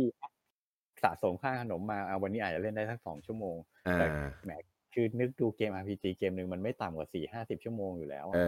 นานมากโหค่าเช่าเครื่องแพงมากเอาเข้าจริงผมช่วงนั้นผมเลยไม่เคยเล่นเกมจบเลยก็คือเล่นได้แค่แบบขำๆแก้อยากอะไรอย่างเงี้ยจนเราก็เลยตั้งใจแหละว่าเฮ้ยแบบสักวันต้องเก็บตังค์ซื้อเครื่องเองให้ได้อะไรเงี้ยจะได้แบบนั่งเล่นที่บ้านแล้วเล่นให้จบได้สักทีนึงโอ้เก็บตังค์อยู่นานมากตอนซูเปอร์นี่คือเล่นเกมน้อยอ่ะเล่นเกมน้อยจริงๆตอนนั้นจนกระทั่งก่อนจะมีเครื่องอ่ะได้เล่นน้อยแต่พอมีเครื่องปุ๊บโอ้ผมเล่นตะบันแหลกมากเลยนะไม่เคยมีเลยว่ะเครื่องซูเปอร์ตอนนั้นน่ะจนรู้สึกว่ามันเป็นแบบเป็นความฝังใจว่าเดี๋ยววันหนึ่งจะมีให้ได้จะเล่นตามเก็บให้หมดซึ่งทุกวันนี้ก็ยังไม่เคยมีเลยนะเครื่องซูเปอร์เพราะว่าเครื่องซูเปอร์นี่เป็นอะไรที่จับพัดจับผูกับผมมากคือตอนที่เครื่องมันออกอ่ะใหม่ๆอ่ะมันแพงนะมันแพงเกินกว่าที่จะเก็บเงินซื้อเองได้แพงกว่าฟาร์มิคอมไปอีกอ่ะใช่จำราคาไม่ได้แต่จำได้ว่าผมจนปัญญาจะเก็บเงินอ่ะนี่ไอ้คันจะไปขอให้แม่ซื้อมันตอนนั้นแบบยังเด็กอ่ะแม่เขาก็ไม่สนับสนุนให้เล่นอ่ะเขาก็ไม่ซื้อให้ทีนี้ปรากฏว่าลูกพี่ลูกน้องผมอ่ะอันนั้นบ้านนั้นอ่ะแม่เขาตามใจไงไปเที่ยวญี่ปุ่นกันเขาก็ซื้อเครื่องซูเปอร์กลับมาแต่ว่าซื้อมาแต่เครื่องซูเปอร์ไงไม่มีหัวโปรไม่มีหัวโปรต้องซื้อตลับมันก็แพงใช่ไหมทีนี้คือตอนซื้อคงไม่ได้คิดมากอ่ะซื้อมาแต่เครื่องพอกลับมาเกิดไม่อยากจะซื้อตลับเพราะมันแพงเกินไปอ่ะกลายเป็นว่าเขาก็จะมีตลับอยู่แค่2-3 ตลับอ่ะที่เขาซื้อมาพร้อมเครื่องจากญี่ปุ่นอ่ะแล้วแม่ก็ไม่ซื้อเกมใหม่ให้น้องก็เลยแบบเบื่อน้องก็ไม่เล่นเพราะเดิมมันน้องผมไม่ชอบเล่นเกมอยู่แล้วแต่แบบอยู่ดีๆแม่ซื้อมาให้มันก็เบื่อไว้แล้วมันก็เลยทิ้งเครื่องซูเปอร์ไว้ที่บ้านมันเฉยๆอย่างนั้นนานหลายปีเลยผมเห็นแล้วผมก็เสียดายของไงผมก็แบบเฮ้ยงั้นขอยืมได้ไหมน้องก็เอาไปสิเพราะมันไม่ได้เล่นอยู่แล้วไงทีนี้พอผมได้เครื่องมาจริงๆตอนแรกๆผมก็ไม่ค่อยได้เล่นหรอกเพราะตลับมันก็มีอยู่มี Final Fight 2มี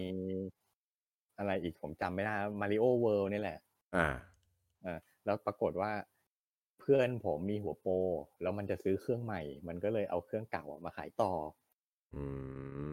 ซึ่งมันขายต่อผมถูกมากผมซื้อมา1,000 กว่าบาทเองผมซื้อต่อเพื่อนอ่ะอันนี้คือเครื่องหรือหัวโปรเครื่องผมได้จากน้องมาไงเครื่องซูเปอร์ผมได้จากน้องมาแล้วหัวโปรเพื่อนเอามาขายต่อ1,000 กว่าบาทซึ่งผมขอเก็บตังค์ไว้นั่นแหละผมก็เลยได้เครื่องซูเปอร์พร้อมหัวโปรมาเล่นยาวทีนี้นั่นแหละก็เลยแบบไปกลายเป็นเกมเมอร์เต็มตัวช่วงนั้นแหละแล้วเนี่ยตลกคือตอนช่วงที่ยังไม่มีเครื่องต้องไปเล่นที่ร้านเกมอ่ะอันนี้มันเป็นนิสัยของผมมาตั้งแต่เด็กคือจริงๆแล้วผมไม่ชอบเช่าเล่นทำไมอ่ะผมมีความรู้สึกว่าเฮ้ยเราไม่ได้เป็นเจ้าของมันอ่ะเป็นนั่งเล่นของคนอื่นอะไรเงี้ยเพราะฉะนั้นคือต่อให้ผมไปเช่าเครื่องเล่นที่ร้านนะแต่ผมจะซื้อแผ่นเป็นของตัวเองอย่างน้อยแบบให้มีความรู้สึกว่าเฮ้ยเราเป็นเจ้าของอะไรสักอย่างอ่ะเพราะฉะนั้นเครื่องไอเกมซูเปอร์ผมจำได้เลยตอนนั้นจะมี Final 5กับ Ranma RPG Ranma เคยทำเกม RPG สมัยเครื่องซูเปอร์นั่นแหละถึงใช่2เกมเนี้ยผมซื้อแผ่นมาทั้งที่ผมไม่มีเครื่องเล่นแต่ว่าผมซื้อแผ่นเพื่อถือแผ่นเนี่ยไปเล่นที่ร้านเช่า แผ่นนี้ก็คือแผ่น floppy disk นี่แหละใช่ไหมแผ่น floppy disk นี่แหละไว้เล่น แหม กับ GoPro แผ่นละ นี่แหละ 20 กว่าบาทกล้าคุย ไปโอ้ยยุคนั้นแพงนะ เหรอ Final 5 2 แผ่นแผ่นละ50 บาทนะตอนนั้นน่ะ Final 5 100นึงนะรันมาอีกแผ่นนึง50 บาทความจุมันเยอะไงเออเอ้ยทำไมของอมแผ่นแพงจังวะช่วงยุคแรกๆเลยแล้วร้านแถวบ้านผมมันโกงราคาด้วยคือถ้าไปซื้อข้างในเมืองคงน่าจะสักประมาณ 20-30 อ่ะแต่แถวบ้านผมแม่งขาย50เลยเรื่องแผ่นนี่คือเป็นอีกอย่างนึงที่ผมช็อกนะตอนนั้นนะแบบเอ้ยทำไมแผ่นราคาแบบหลัก10เองอ่ะเพราะอย่างตอนฟาร์มบิคอมเราจำได้มันแบบหลายร้อยอ่ะขนาดตลับกอล์ฟก็ยังหลายร้อยมาเจอแบบอะไรอ่ะ20 บาท50 บาทคือแบบเฮ้ยเพราะว่าร้านสามารถทำก๊อปปี้ได้เองทำเองได้คือแผ่นพวกนี้เวลาผมเคยไปนั่งดูตอนที่สายส่งมาส่งเกมนะไอ้พวกแผ่น floppy disk ของ GoPro อ่ะคือถ้าเป็นร้านเล็กๆที่ขี้เกียจมานั่งก๊อปปี้เกมเองอ่ะเขาก็จะสั่งสายส่งอ่ะว่าให้ส่งมากี่ชุดเลยสมมติอย่างเงี้ยFinal 5ยกตัวอย่าง Final 5เกมนึง2แผ่นใช่ไหมเขาก็จะสั่งไปเลยว่าเฮ้ยเอา Final 5 10 ชุดมันก็จะมา20แผ่นเป็น Final 5ใช่ป่ะแต่ทีนี้ถ้าร้านไหนที่ใหญ่ๆอ่ะที่เขามีหัวโปรหรือเขามีเครื่องคอมอ่ะเขาสามารถcopy ไฟล์จากแผ่นหนึ่งอ่ะไปอีกแผ่นหนึ่งได้เขาทำเองได้เขาจะสั่งสายส่งมาแค่ชุดเดียวแล้วเขาก็ให้ลูกจ้างที่ร้านอ่ะนั่งก๊อปแผ่นเพิ่มแต่ถ้าก๊อปเองอย่างนี้จะไม่มีรูปแปะที่แผ่นจะเป็นสติกเกอร์แล้วก็เขียนชื่อเกมนั้นนั่นแหละทีนี้ช่วงนั้นผมเข้าใจว่าสายส่งเกมน่าจะได้ตังค์ไม่เยอะเพราะว่าร้านก๊อปปี้แผ่นเองได้ไงแต่ร้านจะทำกำไรได้เยอะเพราะว่าเขาสั่งต้นฉบับไฟล์เกมมาแค่ชุดเดียวเขาสามารถทำก๊อปปี้เองได้ใช่ต้องเป็นร้านใหญ่จริงแหละถึงแบบมีคอมทำเทอมนู่นนี่นะต้องทำเป็นด้วยใช่เครื่องซูเปอร์นี่ผมเพิ่งไปคุยความในของตัวเองตอนที่ยุคที่มันมีอีมูแล้วอันนี้สารภาพคือเก็บกดไงคือเราแบบเราไม่ได้เล่นเยอะตอนยุคของมันอ่ะพอมีอีมูปุ๊บกูซัดเนี่ยเกมไหนที่คิดถึงเล่นมาริโอไม่เคยจบใช่ไหมมาให้จบพลุน คือเยอะผมตามเก็บแบบเยอะมากคือยุคฟาร์มคอมยังแบบมีให้เก็บไม่เท่าไหร่อ่ะยุคฟาร์มคอมนี่คือยุคซูเปอร์นี่คือมีให้เก็บเยอะแบบเยอะมากเยอะเกมยุคเครื่องซูเปอร์เยอะมากซึ่งมันเป็นยุคที่เกม RPG เยอะมากเลยนะ RPG ดังๆคือแบบโตในยุคนี้หลายเกมมากเกมซีรีส์ที่ไม่คิดว่าจะกลายเป็นเกม RPG ก็มาเป็นเกม RPG ในที่เนี้ยคืออาจจะเรียกว่าอนิเมะดังๆทั้งหลายต้องกลายเป็นเกม RPG หมด Dragon Ball Sailor Moon รันม่าไยบะอะไรเนี่ยเป็นเกม RPG หมดอ่ะคืออาจจะเป็นด้วยศักยภาพเครื่องมันสูงขึ้นมันทำเกมไอ้พวกนี้ได้ดีขึ้นได้ง่ายขึ้นด้วยก็เลยมีเกมพวกนั้นมากันเต็มอ่ะยูโอ้โหยูนี่ผมโคตรคิดถึงอ่ะผมอยากให้มันมาทำใหม่มากเลยนะไอยูที่เป็นออกคำสั่งอ่ะออกคำสั่งใช่ไหมอะไรนะกดปุ่มแล้วมันจะตัดเป็นคัตซีนใช้ได้ใช่ไม่ได้มันเป็นไฟติ้งแบบออกคำสั่งอ่ะไม่ได้เป็นไฟติ้งแบบตอนที่ออกมานั้นแบบทึ่งมากเลยนะแบบเฮ้ยคิดได้ยังไงเกมแนวแบบเนี้ยคิดได้ยังไงอ่ะแล้วเท่มากคือฉากที่มันตัดมามันเหมือนแบบในเมะไงมันเลยแบบเท่ใช่คืออย่างนี้ผมอ่ะส่วนตัวผมไม่ได้เป็นแฟนยูเท่าไหร่แต่ผมยังว้าวเลยแบบเฮ้ยเกมอย่างนี้มันเจ๋งมากผมได้แบบฝันว่าตอนเด็กชอบเซนเซย่ามากโหถ้าเซนเซย่าเอามาทำเป็นแนวแบบเดียวอยู่ไม่ต้องโคตรเจ๋งอ่ะแล้วมันมีเกมเดียวที่ทำเองนะคือยูทำมา2 ภาคแล้วก็มีแค่ยูนี่แหละใช่แค่ยูเองมันเคยมีดราก้อนบอลอยู่ภาคหนึ่งแบบนี้เลยเหรอทำคล้ายๆแต่มันเป็นคุณกี้รู้จักเครื่องดาแท็กป่ะ ดาแท็กคืออะไรวะ ดาแท็กจะเป็นอุปกรณ์เสริมของเครื่องฟามิคอมมันจะเป็นหัวอ่านบาร์โค้ดมันเป็นของบันไดเว้ยแล้วคือเพราะฉะนั้นเกมของดาแท็กเนี่ยจะเป็นเกมมาจากบันไดหมดเลยมันจะมีดราก้อนบอลกันดั้มซึ่งเวลาเล่นน่ะจะต้องเอาคือเวลาซื้ออ่ะมันจะมีตลับเกมแล้วมันจะมีการ์ดมาให้ซึ่งการ์ดเนี่ยจะมีบาร์โค้ดอยู่ทีนี้มันก็มีการ์ดตัวละครการ์ดไอเทมการ์ดท่าอย่างเงี้ยนั้นดราก้อนบอลเนี่ยเวลาเล่นลักษณะจะคล้ายๆยูคือ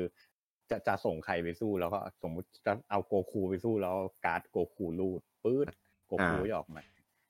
จะใช้ท่าอะไรก็ลูดการ์ดแล้วมันตัวละครก็จะออกท่าตามการ์ดที่เราลูดแต่ว่าความแตกต่างคือมันไม่ได้เป็นคัตซีนเหมือนยูแต่ฉากต่อสู้มันจะเหมือนดราก้อนบอลเปิดการ์ดของเครื่องฟามิคอมอย่างนั้นเป็นตัวเล็กๆแล้วก็บินไปต่อยกันเตะกันปล่อยพลังอย่างนั้นแต่ลักษณะการเล่นจะคล้ายๆยูเพียงแต่เปลี่ยนการใส่คำสั่งเป็นรูดการ์ดแทนรูดการ์ด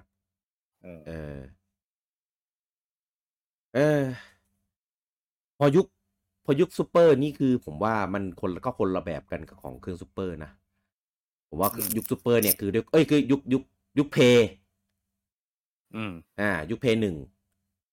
คือตัวนั้นน่ะด้วยความที่มันมีเซฟมันมีตัวเรียกว่าอะไรวะ memory card เป็นเมมอ่ะเป็นเมมเซฟอ่ะแยกออกมาแล้วร้านก็มีแบบเอามาขายเลยเว้ยตัวนี้มาขายเลยว่าแบบถ้าอยากจะเซฟแบบใช้เป็นของตัวเองอ่ะมีขายมีเมมส่วนตัวคือยุคนั้นที่ผมไปเล่นน่าจะเป็นยุคที่แบบมันมีเมมเถื่อนแล้วล่ะเพราะเมมมันเป็นแบบสีแบบสีสะท้อนแสงสีส้มสีเขียวอะไรก็ไม่รู้อ่ะแต่ไม่หมดเลยอ่ะผมจำได้ของผมสีเขียวมันก็เซฟได้นะก็ไม่เคยเซฟหายไม่เคยงงแงนะก็ถือว่าแบบโอเคเกมแรกที่ไปเล่นเลยในเพย์1คือMetal Slug คือเห็นคนเล่นด้วยแล้วก็เล่นเลยคือทำไมคอนท่ามันแปลกๆวะตอนนั้นทำไมคอนท่ากลายเป็นการ์ตูนทำไมมันแบบไม่เห็นคือมันมีเก็บของเปลี่ยนปืนอะไรอย่างงี้เหมือนกันไงมันเหมือนคอนท่าเลยเว้ยแต่ว่ามันโดดไม่ตีลังกามันตัวมันแปลกๆแล้วก็บอสมันไม่ได้เป็นแบบไม่ได้เป็นต่างดาวไม่ได้เป็นเอเลี่ยนอ่ะบอสมันเป็นพวกเครื่องบินรถถังอะไรไม่รู้ว่าก็แบบก็แต่ก็สนุกดีคือสิ่งหนึ่งที่ผมเล่นด้วยแล้วมันขึ้นว่า now loading คือแบบ now loading คืออะไรอ่ะ คือเราเล่นเกมมาใช่ไหมใน Famicom Super Famicom มันคืออย่าง Super มันโหลดตอนแรกครั้งเดียวไงแต่นี้เล่นไปแล้วก็ขึ้นแบบคือภาพเล่นไปโหลดไปภาพค้างแล้วขึ้นว่า now loading คือแบบคืออะไรอ่ะแต่ก็คือตอนนั้นยอมรับเลยว่าภาพแม่งสวยมากคือตอนที่ผมไปเล่นตอนนั้นอะเล่นเกมดราก้อนบอลไฟติ้งของเครื่องซูเปอร์แล้วก็มีเพื่อนบอกว่าเฮ้ยมันมีดราก้อนบอลไฟติ้งอันใหม่เว้ยภาพโคตรสวยเลยของเพย์มันมีผมไม่รู้ว่ามันชื่อเกมอันไหนอะที่เป็นดราก้อนบอลแบบสู้กันอะในเพย์1อะถ้าเพย์1ผมนึกออกแค่ดราก้อนบอล GT อะเรียวเบลน่าจะใช่มั้งเป็นโพลีกอน 3D อ่ะใช่เป็นโพลีกอนDragon Ball GT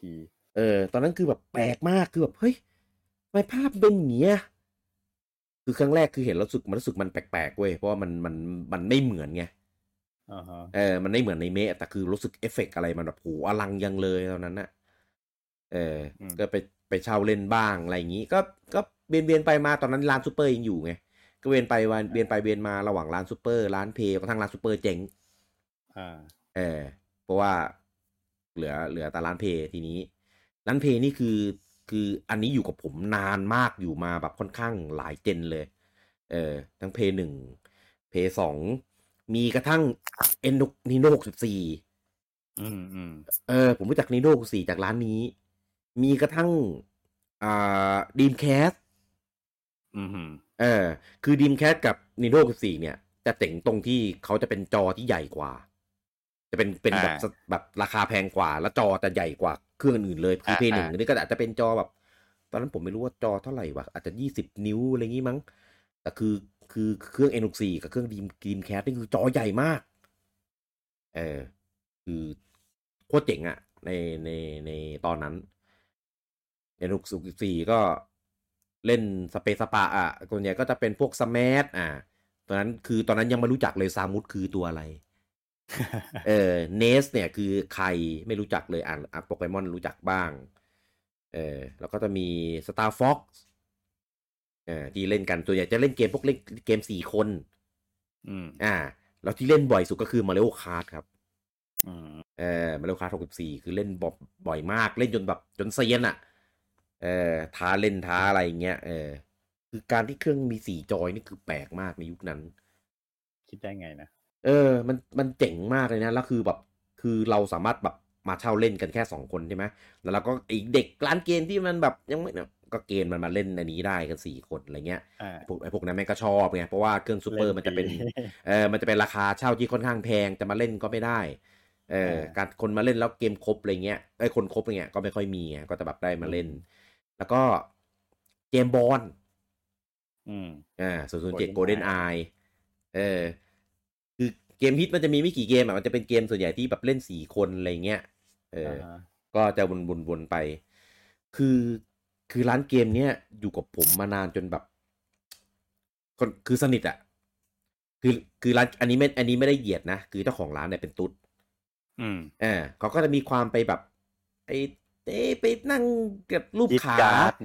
ไปรูปขาเลยไปแบบคุกคามเลยถ้าเป็นยุคนี้คือคุกคามแน่นอน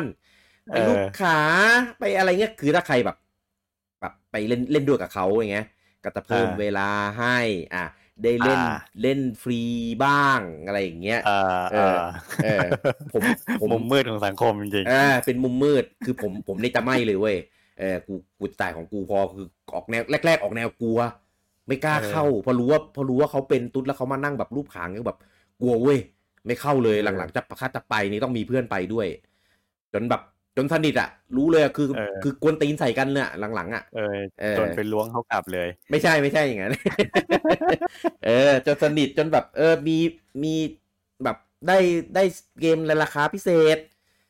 ได้ชอบเกมราคาพิเศษได้แบบได้ซื้อพวกเมมเซฟในราคาแบบถูกอะไรอย่างเงี้ยได้มีแบบเดี๋ยวจะไปนะเดี๋ยวเขาจะเก็บเกมนี้ไว้ให้อะไรอย่างเงี้ยไม่ให้ใครเล่นอะไรอย่างงี้จบคือลูกค้าประจำว่าง่ายของผมนี่ถ้าเป็นยุคเพย์1ผมได้สัมผัสเพย์1ตั้งแต่ต้นเจนเลยแต่จากร้านเช่านี่แหละเพราะไม่มีปัญญาซื้อเครื่องเหมือนกันแต่ว่าตอนนั้นจะมีแถวบ้านผมจะมีห้างซีคอนสแควร์มาเปิดตรงศรีนครินทร์ที่ผมเคยเล่าใน EP แรกว่ามันจะมีร้านเกมใหญ่ๆที่ซีคอนขออภัยผมนึกชื่อร้านเขาไม่ออกจริงทั้งนี้เป็นลูกค้าประจำนะตอนนั้นแล้วคือด้วยความที่เป็นร้านใหญ่แล้วเขาแอดวานซ์มากเขาเปิดร้านช่วงที่เพย์1เข้ามาพอดีเขาเอาเพย์1มาให้เช่าเล่นเลยเว้ยแล้วนั่นน่ะเกมลอนไทเทิลของเพย์1จะมีอะไรโทชินเดนเทคเคนอะไรพวกนั้นน่ะผมได้เล่นเลยเซอร์อะไรอย่างงี้นั่นแหละแต่ช่วงเกมขับรถผมไม่ได้เล่นตอนนั้นเวลาไปร้านเกมผมจะไปนั่งเล่นโทชินเดนเล่นเทคเคนอะไรเงี้ยโทบอลอย่างงี้ป่ะโทบอลมันมาออกทีหลังเนี่ยตอนนี้แบบหมายว่าช่วงแรกที่ได้สัมผัสเพย์1เลยแต่รู้สึกว่าคือผมเป็นคนเล่นเกมไฟติ้งไม่เก่งก็เลยแบบเหมือนเราแค่อยากจะลองสัมผัสเครื่องเพย์1ไงเล่นแล้วก็เล่นไม่รุ่งก็เลยแบบพอเราก็กลับไปเล่นเกมเครื่องซูเปอร์เราต่อไปก่อนP1 เนี่ยผมว่าเป็นยุคที่เปลี่ยนแนวการเล่นของผมไปค่อนข้างเยอะเลยเหมือนกันนะคือตอนนั้นน่ะคือเกมที่เราเล่นก็จะเป็นเกมแบบแนวเล่นรวดเดียวจบแพลตฟอร์มเมอร์อะไรอย่างงี้ใช่ไหมพอ P1 เนี่ยเริ่มมาเล่นเกมแนวแอดเวนเจอร์เริ่มมาเล่นเกมแนว RPG มากขึ้นด้วยความที่เราสนิทกับร้านแล้วเราก็เริ่มมีตังค์ไงเริ่มมีตังค์เริ่มมีแบบงานเสริมเริ่มได้ค่าขนมเยอะอะไรอย่างเงี้ยก็เริ่มได้เล่นเกมเยอะเริ่มอ่านภาษาอังกฤษออกแล้วก็ผมเห็นคือมันมีเพื่อนคนนึงสนิทมาเล่นไบโอมันก็ไม่ได้แบบให้เราเล่นหรอกนะแต่มันชอบให้เราแบบมาช่วยแบบนั่งเล่นนั่งดูกับมันช่วยมันแก้ปริศนาอะไรอย่างเงี้ย คือตอนนั้นคือแบบตั้งกรี๊ดไปด้วยกันฉากที่แบบอีหมาตัวนั้นฉาก อีกาตัวนั้นคือแบบนั่งสะดุ้งนั่งกรี๊ดกันแบบร้านอะจนแบบคนแบบแม่งมามุงกันแบบเยอะมากในตอนนั้นอะคือทำให้แบบรู้สึกแบบชอบเกมแนวแบบแอดเวนเจอร์สยองขวัญอะไรอย่างนี้และพอดีเว้ยมันมีซันฮิวออกมาปกมันดูไม่น่าเล่นเลยมันเป็นปกแบบรูปของตัวเอกอะเดินแล้วเป็นเงาอะไรไม่รู้มืดแม่งไม่มีใครเล่นเลยเว้ยเลยทั้งเจร้านเกมอ่ะมันบอกว่าเนี่ยแนวเดียวกันกับไบโอเลยลองเปล่าอ่ะผมก็มาลองเล่น Silent Hill โอ้สนุกมากแล้วแม่งหลอนมากแต่คือที่ร้านไม่มีใครมาดูเลยนะเพราะว่ามันไม่ดังมากในตอนนั้นถ้าเทียบกับไบโอตอนนั้นมันจะมีไบโอ2อะไรเงี้ยออกมาด้วยมั้ง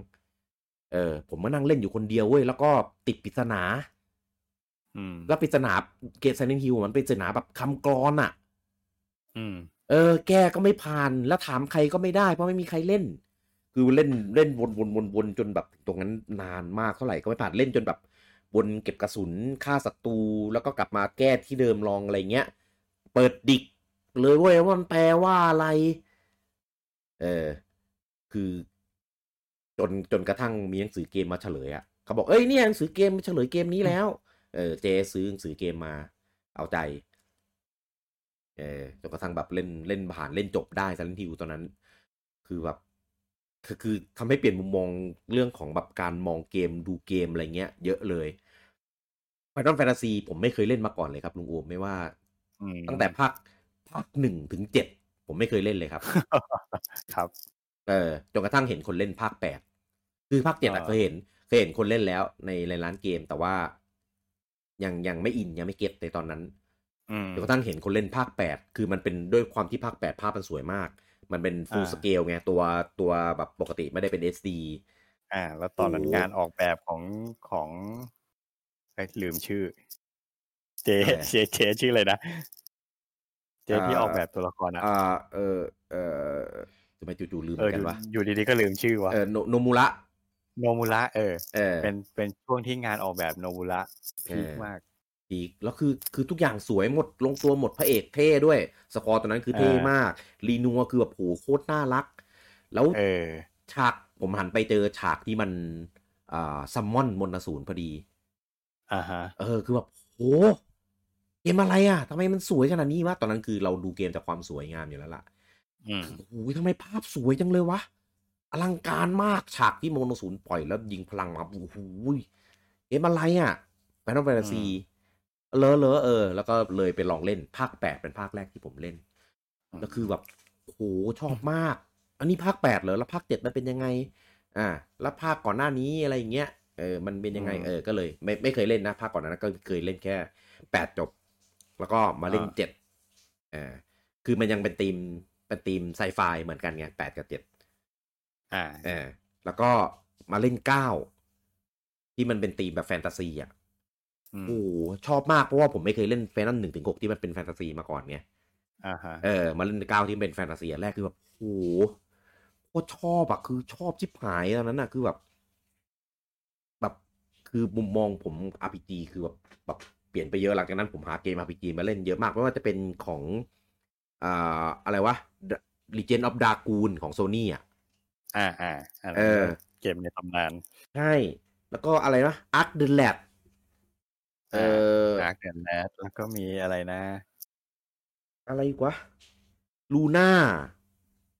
นี่รู้สึกของเดิมมันอยู่ซูเปอร์ใช่ไหมแล้วพอร์ตมาลงไม่ใช่ลูน่าเดิมมันอยู่กับเซกาแซตเทิร์น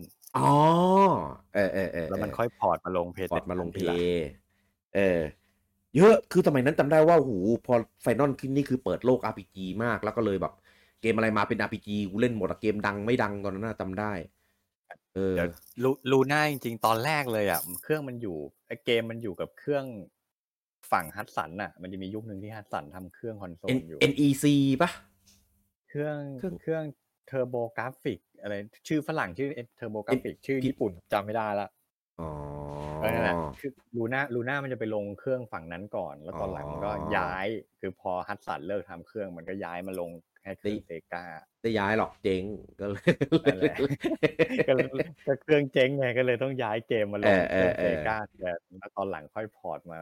PlayStation อ๋อแล้วก็เพิ่มไอ้นี่ใช่ไหมเพิ่มเมคคัตซีนอะไรนี้เข้าไปเพิ่มคัตซีนเพิ่มอะไรเข้าไปนิดหน่อยโอ้ยุคนั้นคือเล่น RPG แบบเยอะมากคือด้วยความที่เรามีเมมเซฟแล้วไงเป็นของเราเองเริ่มมีตังค์ในการเช่าเล่นนานอะไรอย่างเงี้ยคือไม่รู้ด้วยเจนของเกมของร้านเกมอะไรเงี้ยมันเปลี่ยนไปตามเจนของตัวเครื่องด้วยหรือเปล่าหรือว่าการที่เราค่อยๆโตมาด้วยหรือเปล่าพวกพวกculture ของร้านเกมอะไรเงี้ยมันก็เลยเหมือนค่อยๆเปลี่ยนไปเหมือนตอนที่เราพูดตอนแรกอะว่าในเพย์หนึ่งอะยังเป็นเกมพวกนี้ใช่ไหมพอเป็นเพย์สองเนี่ยก็เป็นเน้นพวกวินนิ่งคือวินนิ่งอะมันมีตั้งแต่เพย์หนึ่งแล้วมีมาตอนแรกมันเป็นอะไรวะแรกสุดเลยโกสตอมโกสตอม1โกสตอม2อะไรอย่างงี้แล้วก็มาเป็น Perfect 11ใช่ใช่แล้วค่อยมาเปลี่ยนชื่อเป็น Winning 11ทีหลังก็ภาค3 Winning แรกๆยังใช้เลขภาคอยู่เลย Winning 2 Winning 3 Winning 4 Winning 4แล้วพอเลขภาคมันเยอะเลยเปลี่ยนเป็นใช้ปีแทนคือเพย์สองเนี่ยผมว่าเกมดีๆก็มีเยอะแต่ว่าคนไม่เล่นหมายว่าคนไม่ไปเช่าเล่นไม่เช่าเล่นส่วนใหญ่คนจะเล่นกันที่บ้านหรือไม่ก็บ้านเพื่อนเข้าร้านก็ไปเล่นวินนิ่งกับเพื่อนไงเล่นวินนิ่งก็เลยไม่รู้ว่าคือเทคโนโลยีมันเปลี่ยนculture มันเปลี่ยนหรือว่าเรามันโตขึ้นกันแน่หรือยังไงเพราะว่าคือผมมองว่างี้ช่วงนั้นอ่ะมันเป็นยุคที่กีฬาฟุตบอลเองก็ดังมากๆดังแบบระเบิดระเบ้อเลยเพราะฉะนั้นมันทำให้คนที่ชอบแล้วคนส่วนใหญ่ชอบฟุตบอลอยู่แล้วเด็กผู้ชายอ่ะถึงแม้จะไม่ได้เป็นเกมเมอร์อ่ะแต่ในเมื่อคุณชอบฟุตบอลอ่ะมันก็รีเลทได้ไงแล้วคุณไปเรียนหนังสือไปอยู่โรงเรียนอยู่มหาลัยเงี้ยคุณก็คุยเรื่องบอลกับเพื่อนทั้งวันอ่ะใช่ใช่เพราะฉะนั้นพอเรียนเสร็จก็เอาวะกันไปเล่นวินนิ่งกันสักหน่อยไหมล่ะคือสมัยผมเรียนมหาลัยอ่ะ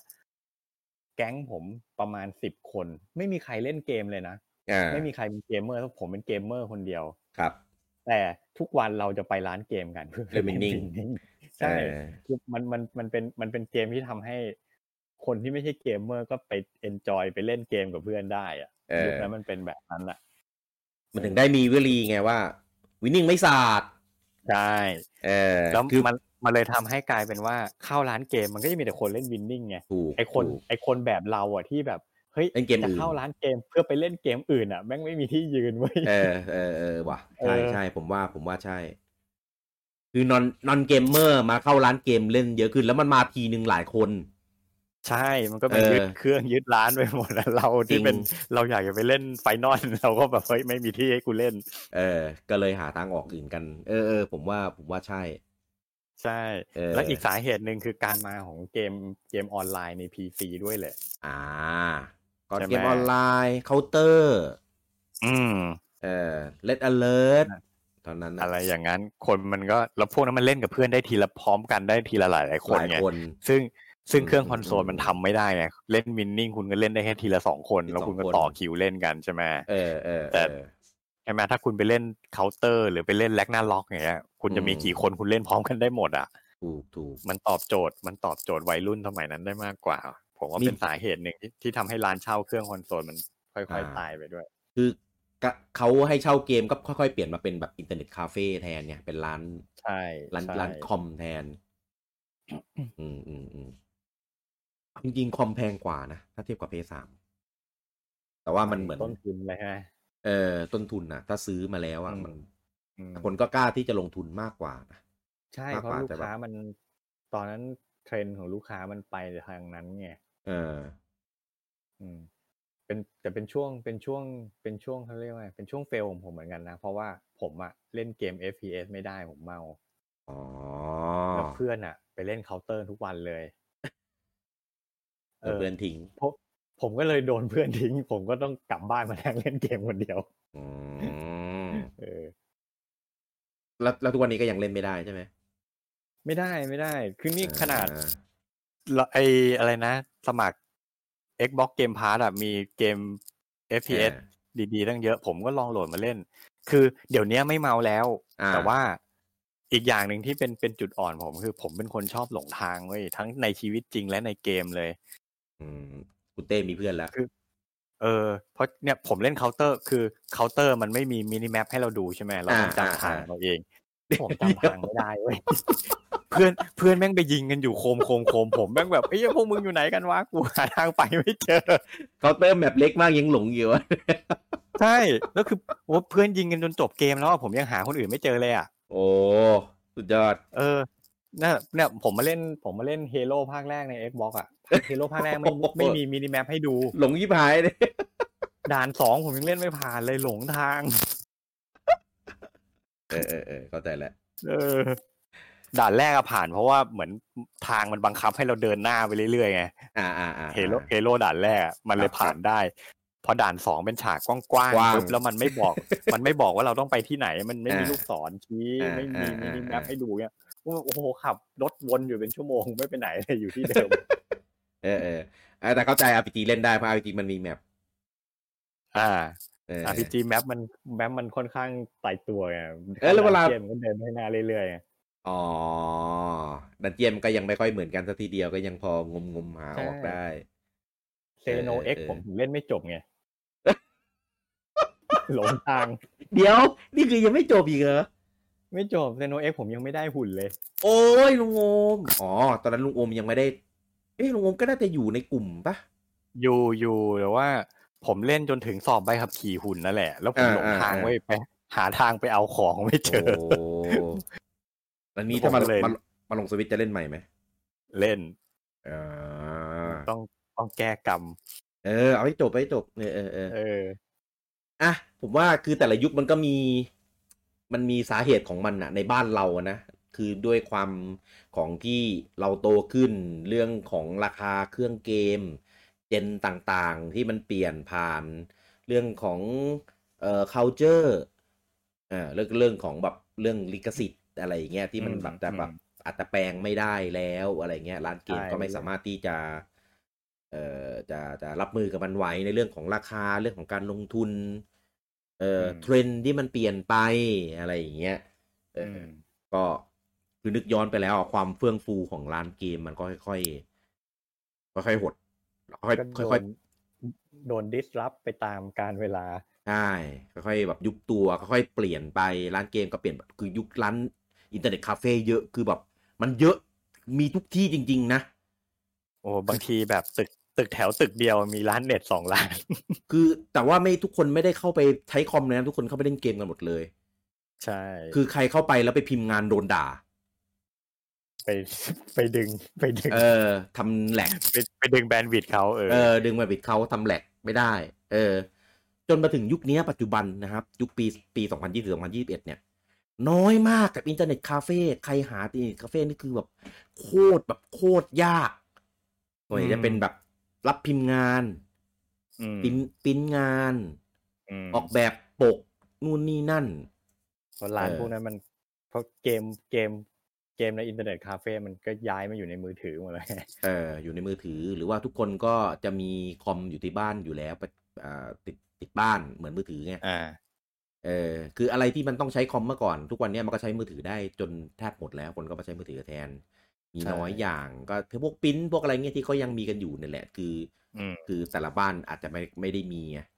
บางบ้านมีคอมอะไรเงี้ยแต่ไม่มีปรินเตอร์อะไรเงี้ยก็มีเหมือนกันก็ตามยุคตามสมัยตามculture ตามเทรนด์ในช่วงนั้นๆคือผมไม่แน่ใจว่าตอนนี้ต่างจังหวัดหรือร้านในกรุงเทพอะไรเงี้ยเขาจะมีคนที่แบบยังให้เช่าร้านเกมหรือเปล่าอาจจะมีแต่อาจจะเป็นจำนวนที่เกมคอนโซล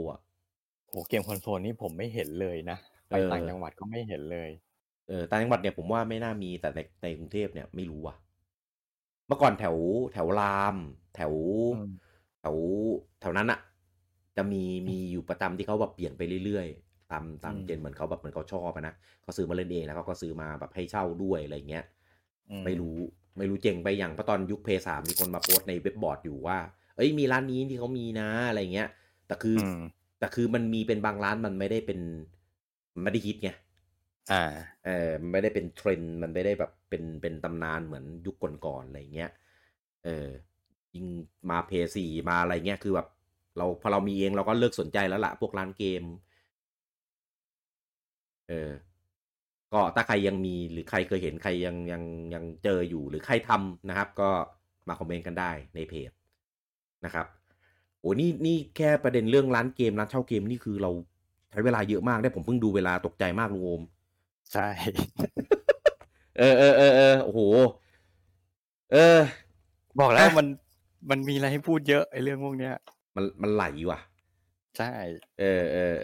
นี่เอาจริงนี่ขนาดพูดเล่าข้ามๆด้วยนะผมว่าเจนหลังๆนี่คือในยุคของซูเปอร์เพย์1 N64 เนี่ยผมว่ามีเรื่องให้พูดถึงมันอีกเยอะมากเดี๋ยวไว้ท็อปิกอื่นถ้ามีอะไรที่มันไปเฉียดแล้วเดี๋ยวเราแวะแง่ๆเอามาพูดแล้วกันได้สนุกคือพูดคือทุกอย่างพูดมาแล้วมันแบบเหมือนภาพมาจริงโดยเฉพาะไอเกมในยุคก่อนๆที่เราเคยเล่นอะไรเงี้ยคืออย่างรันมา RPG นี่คือถ้าลุงอมไปพูดนี่คือเป็นเกมที่ผมแบบลืมไปแล้วอะหรืออย่างยูกิไม่ใช่ยูกิพูดผิดยูยูจะเป็นออกคำสั่งนี่คือแบบโหอยากเล่นมากทำไงวะเนี่ยกูต้องไปอีบูอีกแล้วมันค่ายอะไรวะแนมโคปะถ้าเป็นยูงั้นอุ้ยน่าจะจำไม่ได้แฮะแต่ก็คงไม่พ้นบันไดหรือแนมโคบันไดแนมโคพวกเกมจากเมะทั้งหลายใช่โอเคครับจบกันไปแต่พอหอมปากหอมคอนะครับหอมปากหอมคอแล้วซัดไปเกือบชั่วโมงครึ่ง ยาวมากเป็น EP ที่ยาวสุดเท่าที่เคยทำมาแล้วมั้งเบรกไม่อยู่ลืมดูเวลาจริงอันนี้ถ้ามีเรื่องไหนจะเสริมนะครับเสริมได้ในคอมเมนต์เหมือนเดิมเรายินดีมากนะครับเพราะว่าบางอย่างที่เราพูดไปก็อย่างที่บอกว่าเราอาจจะมาจากความจำเราล้วนๆเรามาจากความจำดังนั้นอาจจะผิดพลาดไม่ได้รีเสิร์ชไม่ได้หาข้อมูลเพิ่มนะครับเพราะอยากจะดึงประสบการณ์ออกมาพูดจริงๆมันจะได้แบบให้มันเรียวๆหน่อยใช่ไม่งั้นเดี๋ยวเราต้องไปหาข้อมูลมาพูดคือแบบยุคนั้นมึงรู้ได้ไงไม่มีใครเขาเรียกชื่อนี้กันเลยอะไรเงี้ยมันก็ไม่เรียวไงแต่ว่าก็ไม่ใช่ว่าเราจะนำเสนอทุกอย่างที่มันจากความทรงจำแล้วแม่งผิดไปหมดก็ไม่ใช่นะครับแก้ได้เราก็ถ้าเราผิดเราก็ยอมรับก็บอกกันได้ครับใช่ครับบอกได้นะครับผมยินดีนะครับกับทางคอมเมนต์นะครับผมเอพิโซดที่2ยาวมากนะครับก็หวังว่าจะถูกใจกันนะครับแล้วกลับมาพบกันไม่ใช่เอพิโซด2ดิเอพิโซด3โทษแล้วยังมีอีกเยอะนะครับเกี่ยวกับพวกเรื่องราวความทรงจำของเกมเมอร์ชาวไทยที่เรื่องราวที่มีแค่ในประเทศไทยยังมีอีกหลายหมวดย่อยนะครับเดี๋ยวเราจะดึงมาเป็นหมวดหลักแล้วก็พูดกันในแต่ละเอพิโซดนะครับในเอพิโซดหน้านะครับสำหรับวันนี้ผมลูกกี้และลุงโอมต้องขอลาท่านไปก่อนพบกันใหม่ในเอพิโซดที่4นะครับสำหรับวันนี้สวัสดีครับสวัสดีครับ